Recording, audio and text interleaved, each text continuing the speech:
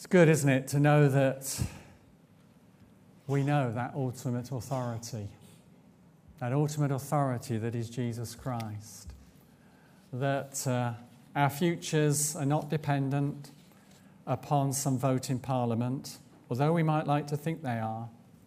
Ultimately, our futures are dependent upon God and upon His purposes, and it's to Him that we look, even in times what might feel very dark and very threatening.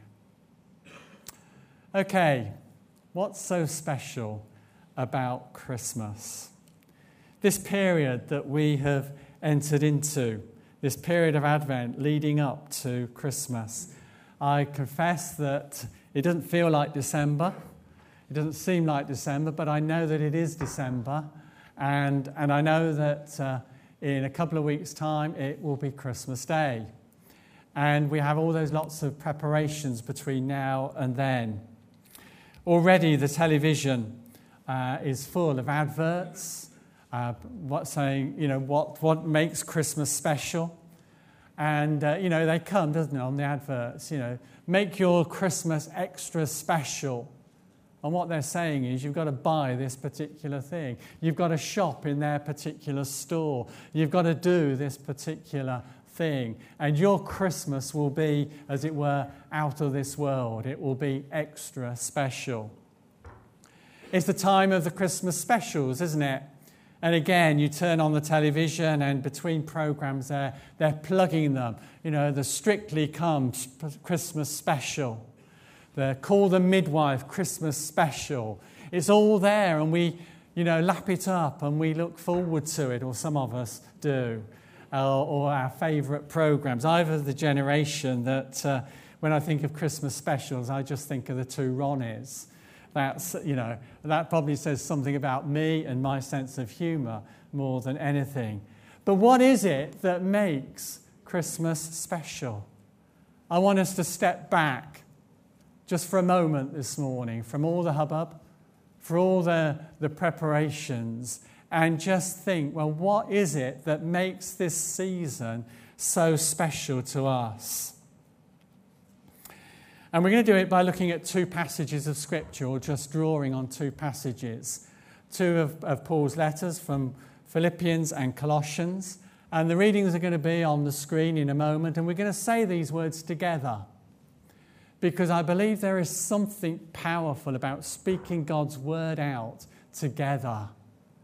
And these are powerful passages that we need to hold and we need to grasp and we need to take them into our own hearts. They're passages that many of us will probably be familiar with, possibly passages that we can almost quote word for word, but they've got timeless truths and they bring us to the heart of Christmas and why Christmas is so special. The first one is in Philippians chapter 2, and a few verses there. And I want us to speak these words out together. Let's say them together. In your relationships with one another, have the same mindset as Christ Jesus. Christ was truly God, but he did not try to remain equal with God. Instead, he gave up everything and became a slave when he became like one of us. Christ was humble. He obeyed God and even died on a cross. Then God gave Christ the highest place and honored his name above all others. So at the name of Jesus, everyone will bow down, those in heaven, on earth, and under the earth, and to the glory of God the Father, everyone will openly agree, Jesus Christ is Lord.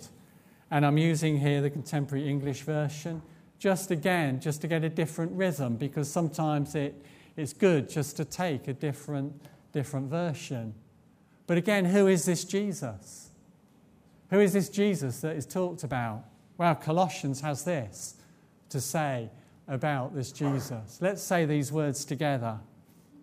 Christ is exactly like God, who cannot be seen. He is the firstborn Son, superior to all creation. Everything was created by him. Everything in heaven and on earth. Everything seen and unseen, including all forces and powers and all rulers and authorities. All things were created by God's Son, and everything was made for him. God's Son was before all else, and by him everything is held together. He is the head of his body, which is the church. He is the very beginning, the first to be raised from death, so that he would be above all others.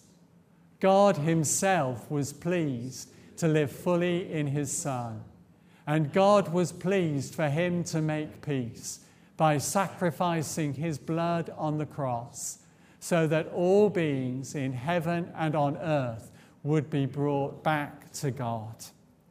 That is who Jesus is. That is who Jesus is. And that's something of what we're going to be looking at briefly this morning. Excuse me. First of all, the relevance of Christmas. God came to earth. What is it that Paul writes there? Christ was truly God.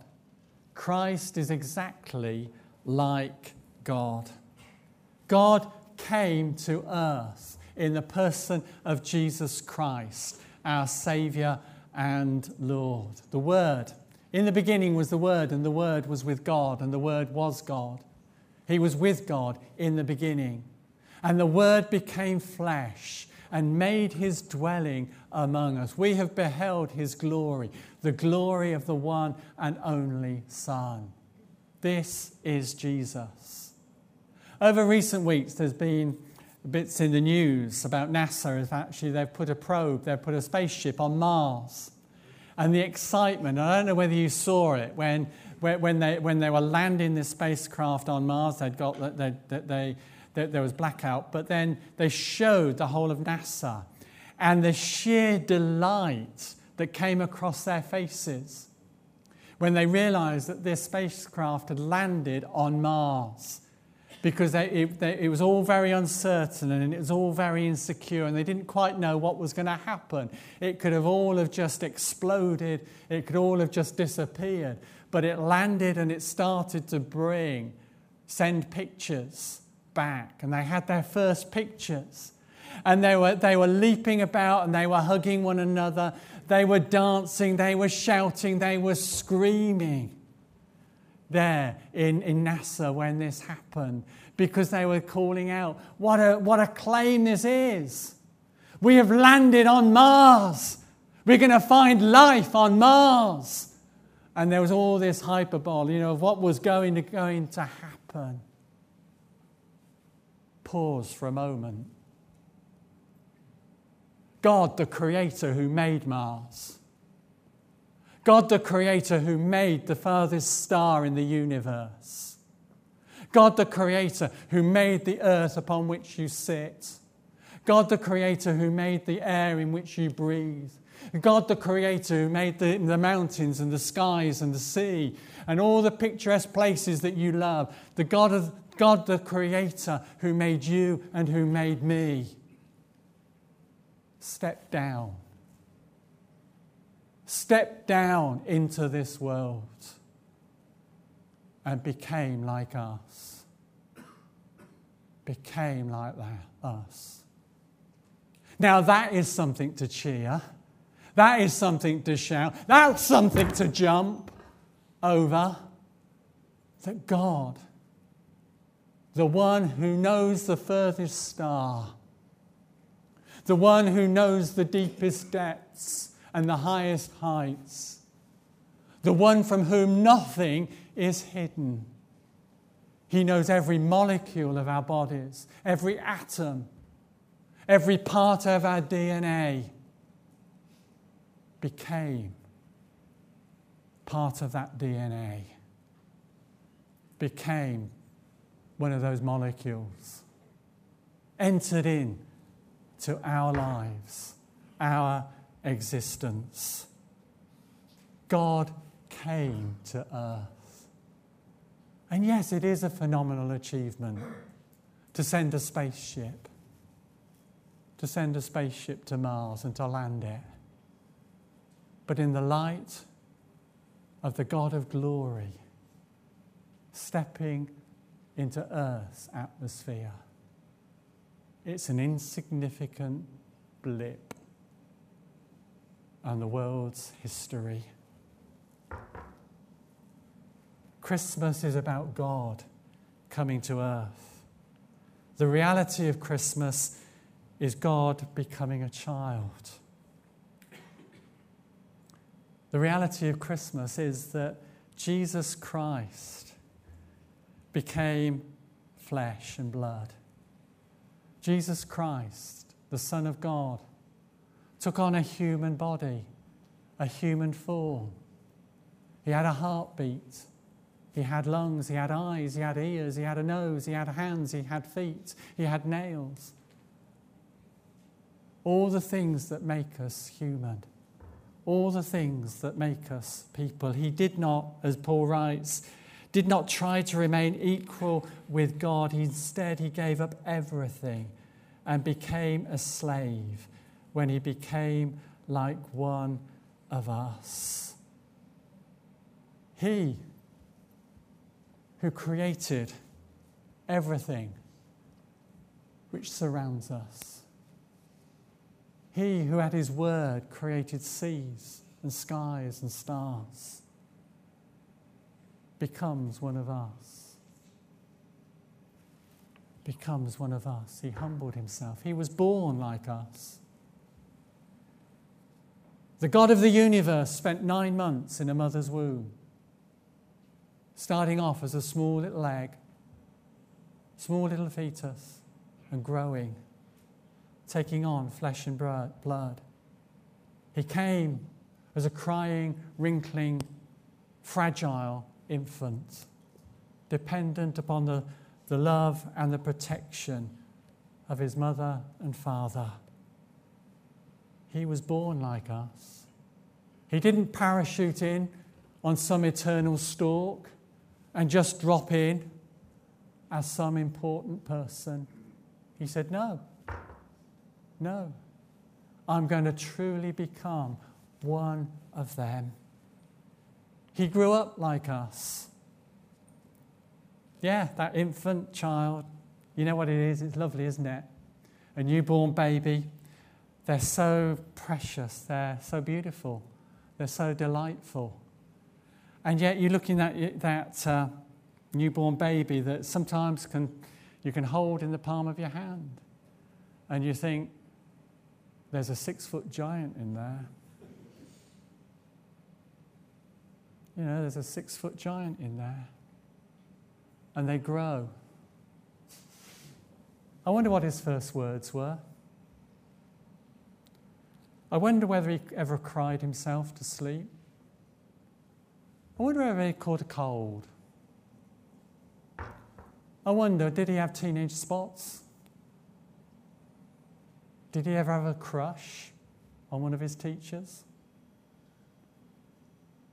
There's all those things, isn't there, that we see as part of growing up, of part of life. He grew up as we did, as we do. And he became a man. And he was tempted as we were.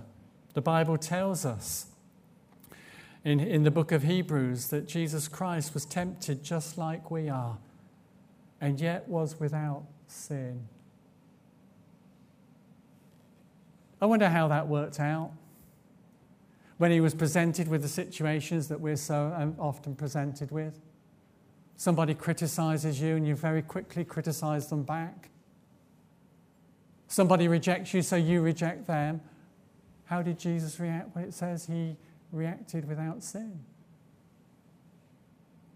But he was tempted in every way that we were. Tempted to disbelieve. Tempted to run away. Tempted to answer back. Tempted to be stubborn. Tempted to be greedy. Tempted to be jealous? He grew up as we did. He was tempted as we were, as we are, but without sin. And he suffered. He suffered like us. Jesus felt pain and disappointment. He became tired. He became lonely. He grieved. He cried. He was human. He shared our human emotions. There in the Garden of Gethsemane, he says, I am so sad that I feel as if I'm dying. So deep was the turmoil within him. One of the questions that I've always asked myself right through my Christian life was, could Jesus have walked away from the cross? Could he have walked away from the cross? And the answer that I've always come back to is, well, if he was truly human, if he was really like David Whitlock, then yes, he could. Because David Whitlock shies away from things that are going to be painful. David Whitlock shies away from things that are going to hurt. And a cross is going to hurt, isn't it? So he did. He was tempted. He was tempted there, but without sin. This is the reality of Christmas, that God became a baby. He humbled himself, and he came as one of us. But the reason for Christmas is that Jesus came to die. He didn't stay in a manger, we know. He grew. And he went to a cross voluntarily. He laid down his life for you and for me, for each and every one of us.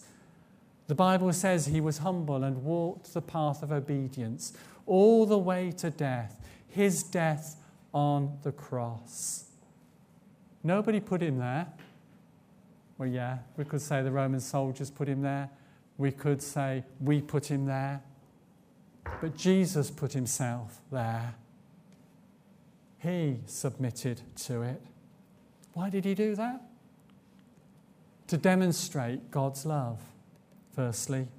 The Bible says God showed his great love for us by sending Jesus Christ to die for us while we were still sinners. God, in some way or another, wanted to demonstrate his love for us. There's a little ditty that says, one day I asked God, how much did he love me? He stretched his arms and he said, this much. This much. As he went to the cross and he took my place there. That's how much God loves us. The Bible says that Jesus gave his life for us when we rejected him, before we even knew him, before we were even born. He demonstrated God's love for us there at the cross of Calvary, but it was there also to pay the price of our sins. When you break the law, you pay a penalty. When you break the UK law, you pay the UK penalty. When you break God's law, you pay God's penalties. And the Bible tells us that the wages of sin is death. But the gift of God is eternal life. Christ himself carried our sins in his body to the cross so that we might die to sin and live for righteousness. It is by his wounds that you have been healed. Nothing else. It is his wounds that have healed you. What Jesus did over 2,000 years ago can and does make a difference in our lives right now. Because of what he has done, we can be completely forgiven of everything we've ever done wrong or will do wrong in the future. Because there at the cross, Jesus Christ paid the penalty that was rightly ours in his death. He made it right with God. That's the reason for Christmas. Jesus came into the world as one of us so that he might go to Calvary, that he might die in our place. The angels on that first Christmas said, this very day in David's town, your Saviour was born, Christ the Lord. Jesus came to be the Saviour of the world. If we didn't need a Saviour, God wouldn't have sent a Saviour. If we'd have needed a president, then he would have sent a president. If we had needed a celebrity, then he would have sent a celebrity. But he didn't. He sent a Saviour into the world to redeem us from our sins, that we might have fellowship and life eternal with him. The fact that Jesus did come to earth, gave up the glory of heaven, became a human being, submitted to being a little baby, grew in stature as a man, with all the pressures and with all the temptations that come with it, and then died on a cross and was raised from death, means that you and I definitely need what God has to offer. Otherwise, why would he do it? Why would he do it? Salvation through Jesus means freedom. Freedom from guilt, freedom from worry, freedom from fear, freedom from purposelessness in our lives. It's freedom to live life as God meant us to live it. That we can rest in the freedom of knowing that Jesus has given us eternal life. We have that freedom in the here and now, and the freedom to come in the future days. So the cross of Christ is not the end of baby Jesus in a manger. He is alive. He is risen from the tomb. And he came on a mission to bring us home, to take us home to the Father. Because the result of Christmas is that Jesus is Lord. Paul, writing to the Philippians, says this: God raised him from the God raised him to the highest place above and gave him the name that is greater than any other name. And so in honor of that name of Jesus, all beings in heaven, on earth, and in the world below will fall on their knees and will openly proclaim that Jesus Christ is Lord, to the glory of God the Father. What tremendous words. But you see, God already knew this. God already knew that Jesus would succeed in his mission. Because when he was born, the angels proclaimed him as Lord. They said, this very day in David's town, your Saviour was born, Christ the Lord. Luke chapter 2. What does it mean? What does it mean to be a Christian? To be a believer? To be saved? Last week we had the joy of seeing people going through the waters of baptism. We had the joy of Imran responding on the morning, going through the waters of baptism, confessing their faith in the Lord Jesus Christ, confessing their faith in him, proclaiming that Jesus Christ is Lord. What does it mean? It means that Jesus is my Lord. I acknowledge the fact that he is God. I believe that he has everything under control, and I commit everything I have to him. That's what it is to say Jesus is Lord. Are you prepared this morning to say Jesus is Lord? Because it means I acknowledge that Jesus really is God.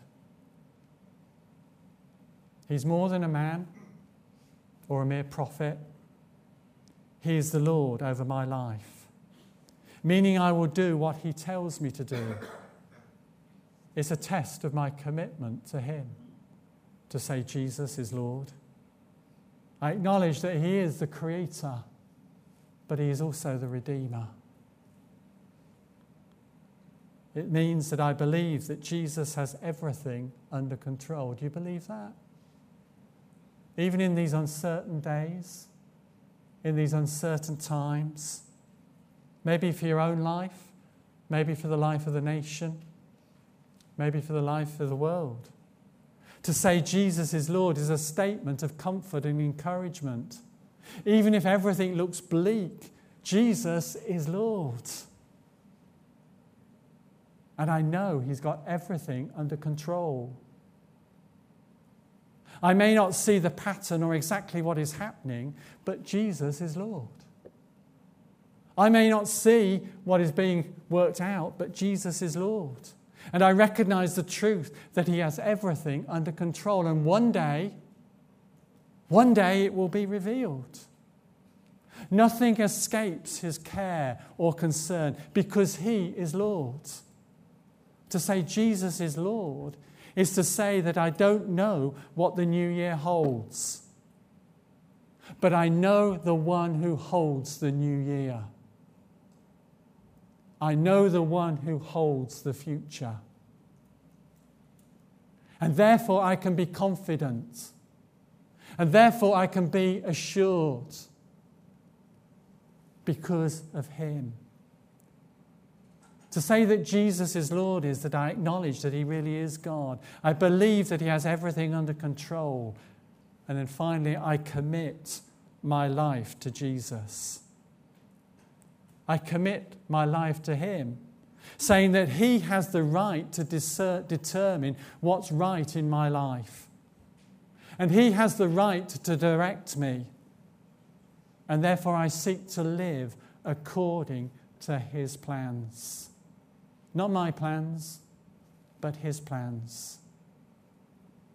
The Bible says, one day every knee will bow and every tongue will confess that Jesus Christ is Lord.